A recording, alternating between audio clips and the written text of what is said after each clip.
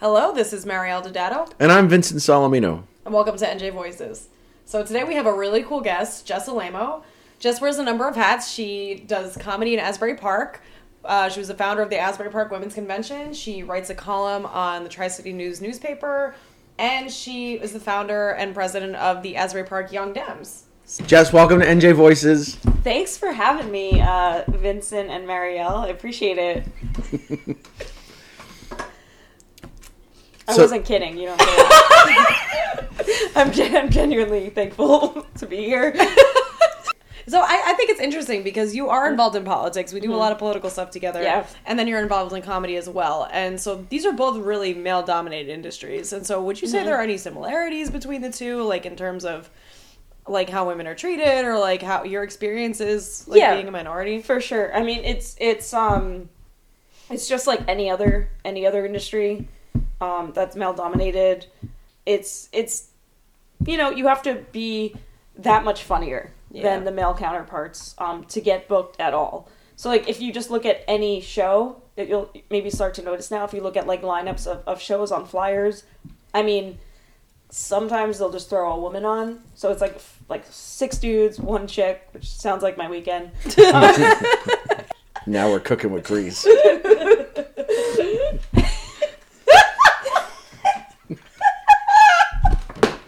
So stupid.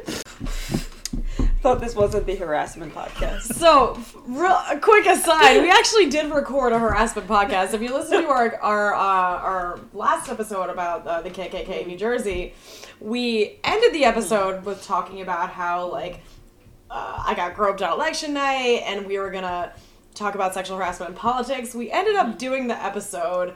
I started crying during it. It was a whole thing, very emotional, and then we couldn't save the file. It got corrupted. And we took it as a sign from the universe to just not publish it. So one day when Vincent and I are famous and we have a Patreon that you can subscribe to, it will be a bonus episode. For now, we're just going to pretend that this never happened and move on with our roster of guests. It can still be a bonus episode if you want to Venmo me like $50. Anyone can listen to Mariel cry. It's possible. I cry for a lot less. Yeah. I mean, we're just getting started. It's not for a lack of female comics. It's just a lot of guys are the ones who are booking the shows, and the women comics there's so many good ones, but I just don't think they're considered. I think it's like a boys' club. So Jess, tell us a little bit about yourself. How long have you been doing comedy?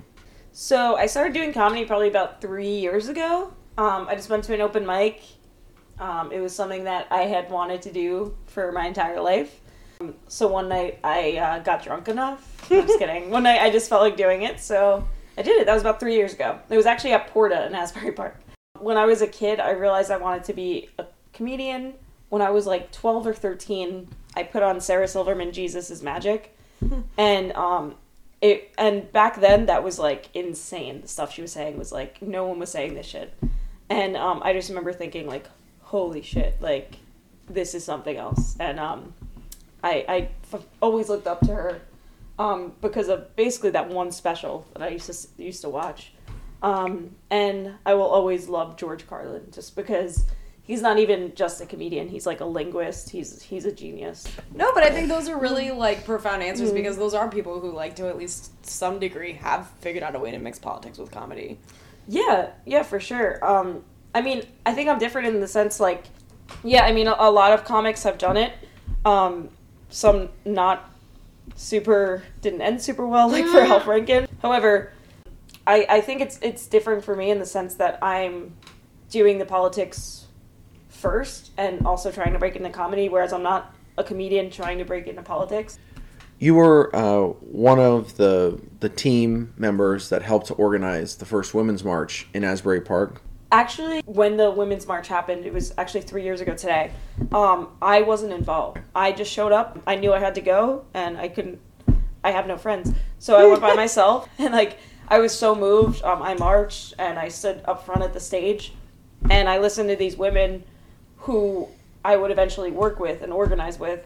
But that day, to me, they were like these heroes. I mean, they were larger than life. I just thought they were the coolest. And it was actually after the Asbury Park Women's March that I decided to get involved. So I did, and I know when I first started out organizing in Asbury, I started the Stand Against Hate rally, and the general consensus from a lot of local organizers was like, who the hell is this chick? Like, who the hell does she think she is? Because you guys know there's, like, egos, and there's a lot of control issues for events and things like that. Absolutely, yeah, like, it's just part of it. And in a way, they were right, because I was so green, I probably stepped on some toes, but I had the best intentions. To be honest, it's nice that some of those people who were doubting me now want to work with me and organize with me. So, it's come into an interesting circle. But no, you should have done your research. I did not do the Women's March. Historically, comedians are saying things that are controversial. Mm-hmm. They're not the first kind of people you think of as being politically correct. So how do you strike that balance? Do you feel a pressure to not tell certain jokes, or? Absolutely. Especially when I first started getting involved in politics, and my show was in Asbury, and I was doing, local Asbury politics, which is its own monster. Asbury politics are wild. It's like, it's tough. And it's awesome, but it's its own thing. It's unlike any other town. When I started doing that, I felt a bit of a spotlight on me, because I'm standing up for different causes, and I'm putting myself out there, to help people, but at the same time, I have a microphone, and I'm trying to make people laugh. I was nervous, because if someone calls me out for something that I said when I was working through a joke, or something that is actually a good joke, and it just doesn't fall right with some people, that could take away my chance to help people in my other side of things. So that does make me nervous, and it's kind of the reason I don't totally let loose a lot in Asbury, because it's a little nerve-wracking. I don't want to lose everything I've worked for because of offending, because people are very sensitive, and I as much as I think that's, stupid, the reality is, I say one wrong thing, and, then I lose the vehicle I have to enact change. Especially out of context, too. I mean, you can say something relatively innocent nowadays, but if someone hears that, takes it out of context, writes a whole story about it. Exactly, and people aren't interested in truth a lot of times. I don't know, I think good comedy is a reflection of real life, and putting a mirror up to the ridiculousness of real life. And politics and people, I mean, it's ridiculous. And it's important to show that, but a lot of people take themselves very seriously, and that doesn't do well with me. So You write a column for the Tri-City News, which is a weekly newspaper in the Asbury Park area, yes, the Tri-Cities. One of the columns that you wrote that I caught was about cancel culture. Yeah. What do you think about that? I mean, I think it's ridiculous. I think that everyone has the right to dislike something and be upset by something if you don't like it. That's, you shouldn't be pressured to like things, but no one should have the power, or try to have the power, to ban people from things, because something that's offensive to one person is not offensive to the next person. I did that column after I saw the Chappelle special, the newest one, which I thought was great, but some of the jokes I really didn't like. Like, his jokes about transgender people and the LGBT community, I thought were ignorant, straight up ignorant.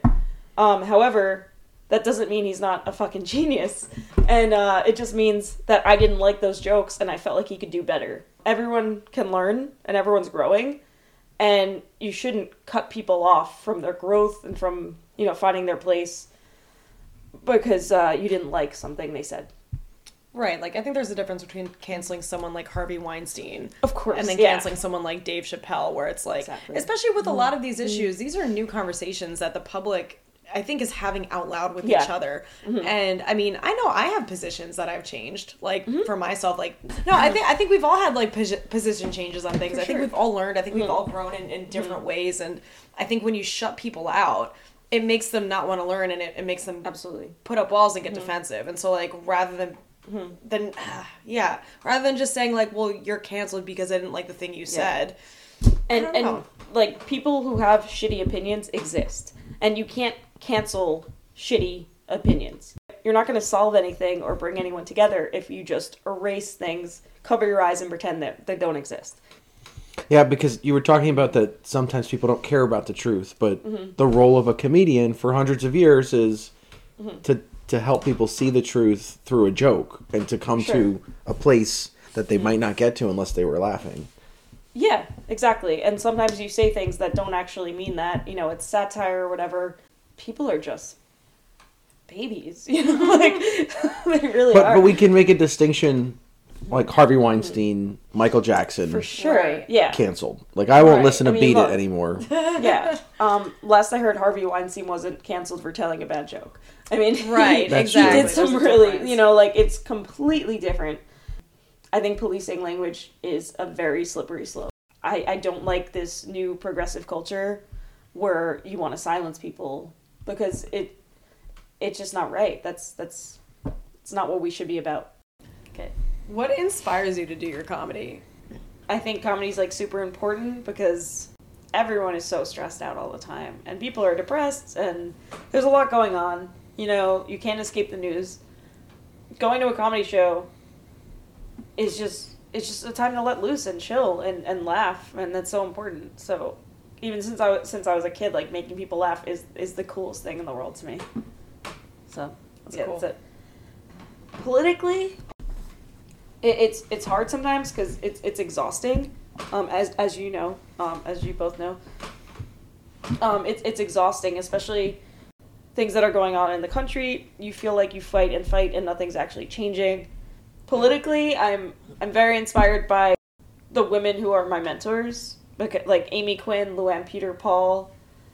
I mean, they don't stop. Like they go and they do all these things selflessly, and I don't think they sleep. And whenever I feel tired or feel like I'm not making any waves, I think about like Luann Peter Paul.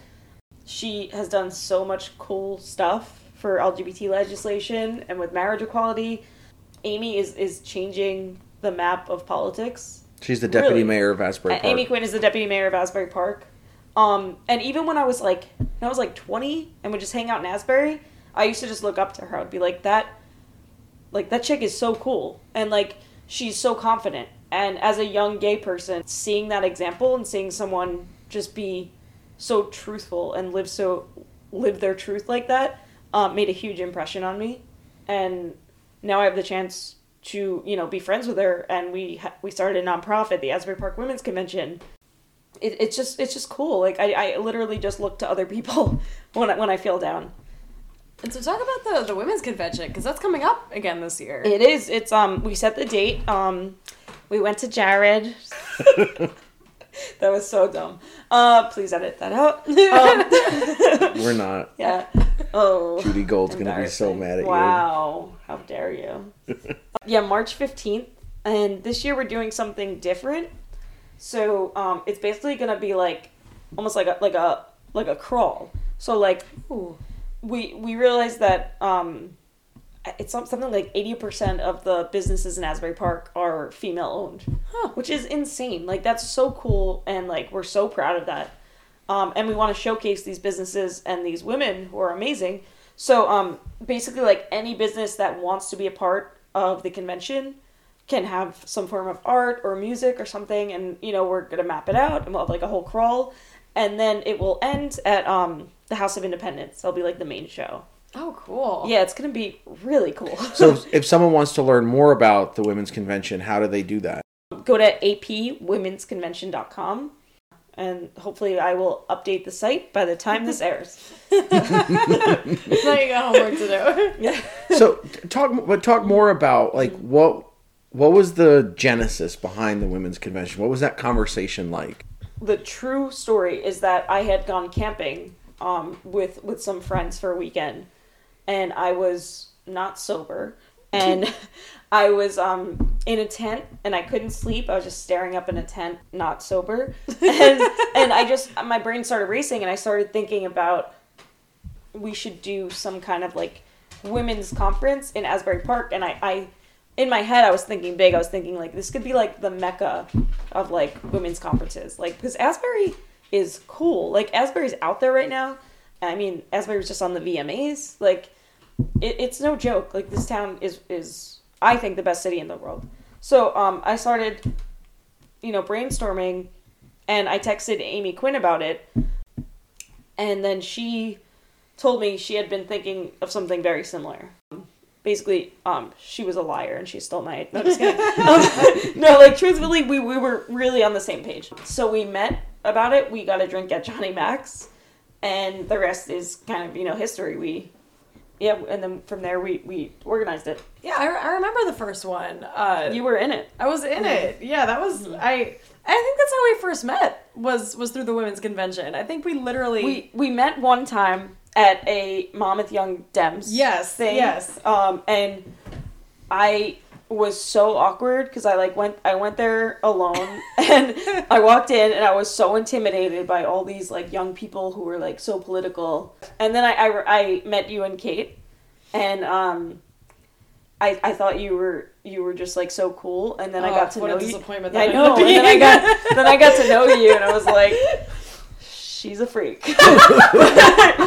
But that was the first time I met you guys, and I think like my involvement in the community and in politics were due to a series of just putting myself out there, like being scared shitless, not knowing what I'm doing, and just showing up alone, just showing up, and then now I know everyone. It's like, it's crazy. I'm very upset you don't remember the first time we met, because...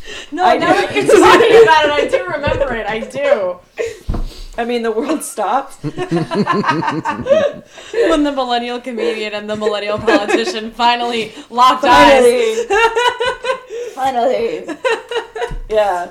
No, but how was that? How was planning that first women's convention, executing it? Like, what were your thoughts throughout the day? Were you so nervous the whole time? Like, what was that like? It was intense. I mean, we started planning it maybe like 7 months ahead. We went big for the first one. We had it at the Paramount Theater. We had about 1,000 women.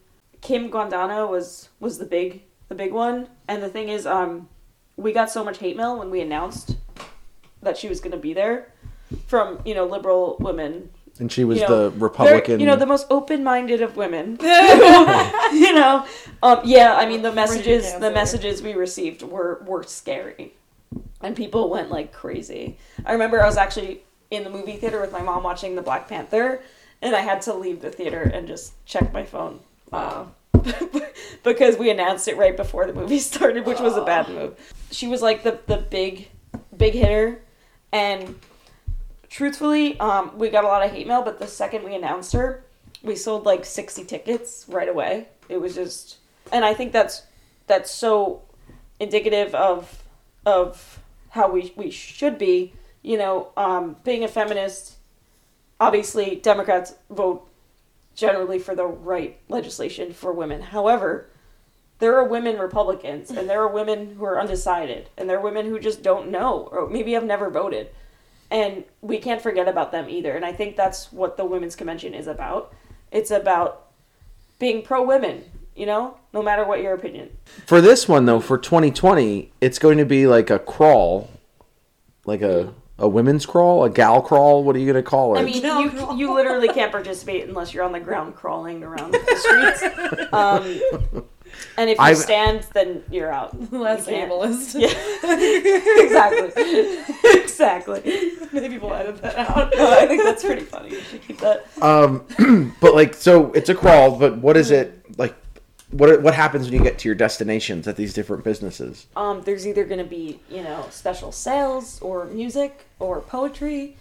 It's going to be a whole lot of stuff. And we're going to map out all the women-owned businesses. And, you could do your own little tour on your own time. I mean, we're going to have performances, but until the show at House of Independence, it's kind of just like ideally, I mean, we haven't planned it all yet.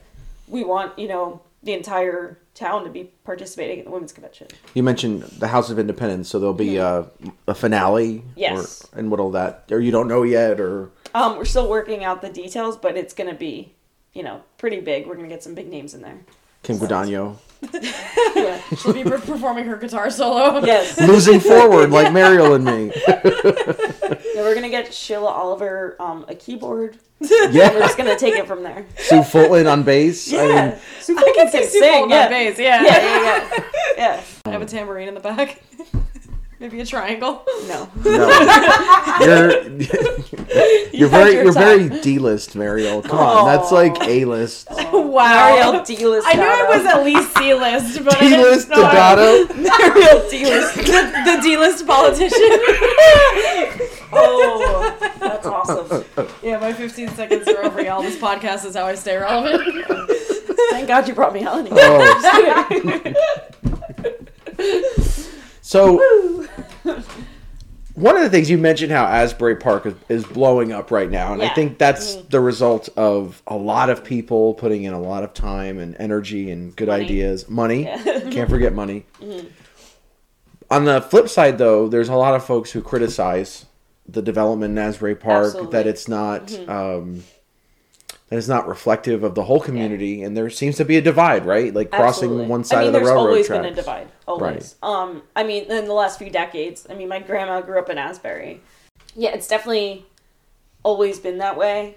But the thing that really, at least in the 80s and 90s, the thing that really, I think even the 70s as well, the thing that really kept people coming to Asbury was the Stone Pony and the art and the music. That's something that has always been in Asbury. So I think the most important thing is making sure that the culture of Asbury Park doesn't go away. The cost of living in Asbury has become insane. Like I can't live there without, like a bunch of roommates. And I think if I didn't love the city so much, I would make it work elsewhere. However, there's something special about it, and I think that's why people stay. Are you pro-scooter or anti-scooter? Oh, The real question. I'm gonna get a lot of shit for this, but I am so pro scooter, and I don't know if you saw, but I was on the cover of the Asbury Park Press on a scooter. Oh. Yeah. So for those who don't know, Asbury Park introduced several months ago like a city bike, but for scooters, a scooter program, and not everybody likes it. It's so great.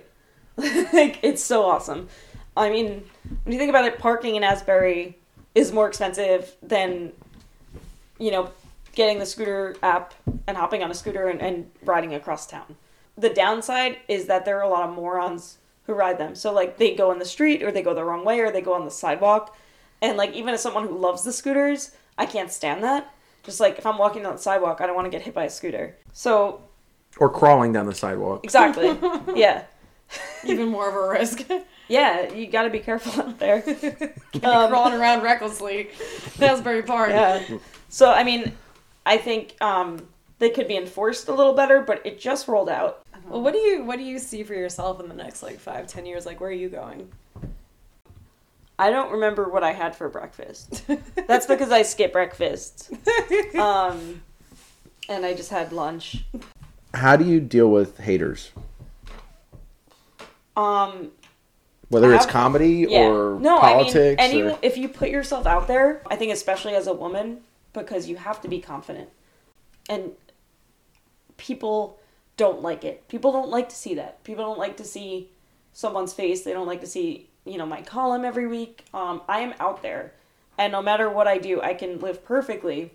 And I don't at all. I don't live perfectly. But even if I did, people are going to hate me. It's just how it is. And when I first started getting, press, when I started, getting more involved in politics and comedy, it was really hard. Like, I would cry because people are just so mean. Like, people I don't even know sometimes will just, start harassing me online. And they don't know me, but they don't like me. And I don't know what I did or what they saw of me, but people can be really mean, and I think that they forget that just because, I have a column or because I perform in front of people that I'm still, a person. But, I'm out there, and I think that makes me less human to some people. But I'm very human. I'm superhuman. I'm superhuman. and for the longest time, though, it was so hard. It still is hard. I try to see it as a compliment because, no one could hate me more than I hate myself. So there's that. So that's a relief. But also, it's almost like a compliment. Like, if people are talking about me, there's something about me that they can't get me off their minds. And if they're investing that much energy in me, it makes me want to do so much better. Because fuck you. and that's really what it comes down to. So. What advice would you give to a young girl or a young boy, or maybe whomever, to a young person? What advice would you give to a young person who wants to get involved in comedy? Do it. Go to an open mic. When you do it sooner than later, because you can only get better, and you're gonna bomb a lot at first. Just do it. Just get on the microphone as fast as you can and do it. And you might not even like it, or you might love it. But I think the thing about doing stand-up is that there are so many people who live their lives wanting to have done stand-up. And just do it, you know? You gotta do it. You gotta know. So thanks for listening today. If you like what you heard, you can subscribe to our podcast on Apple Podcasts, on Spotify, wherever you get your favorite podcasts of the week. With that said, my name is Mariel DiDato. I'm Vincent Solomeno. I'm Jess Alaimo. And this has been NJ Voices. Thanks for listening.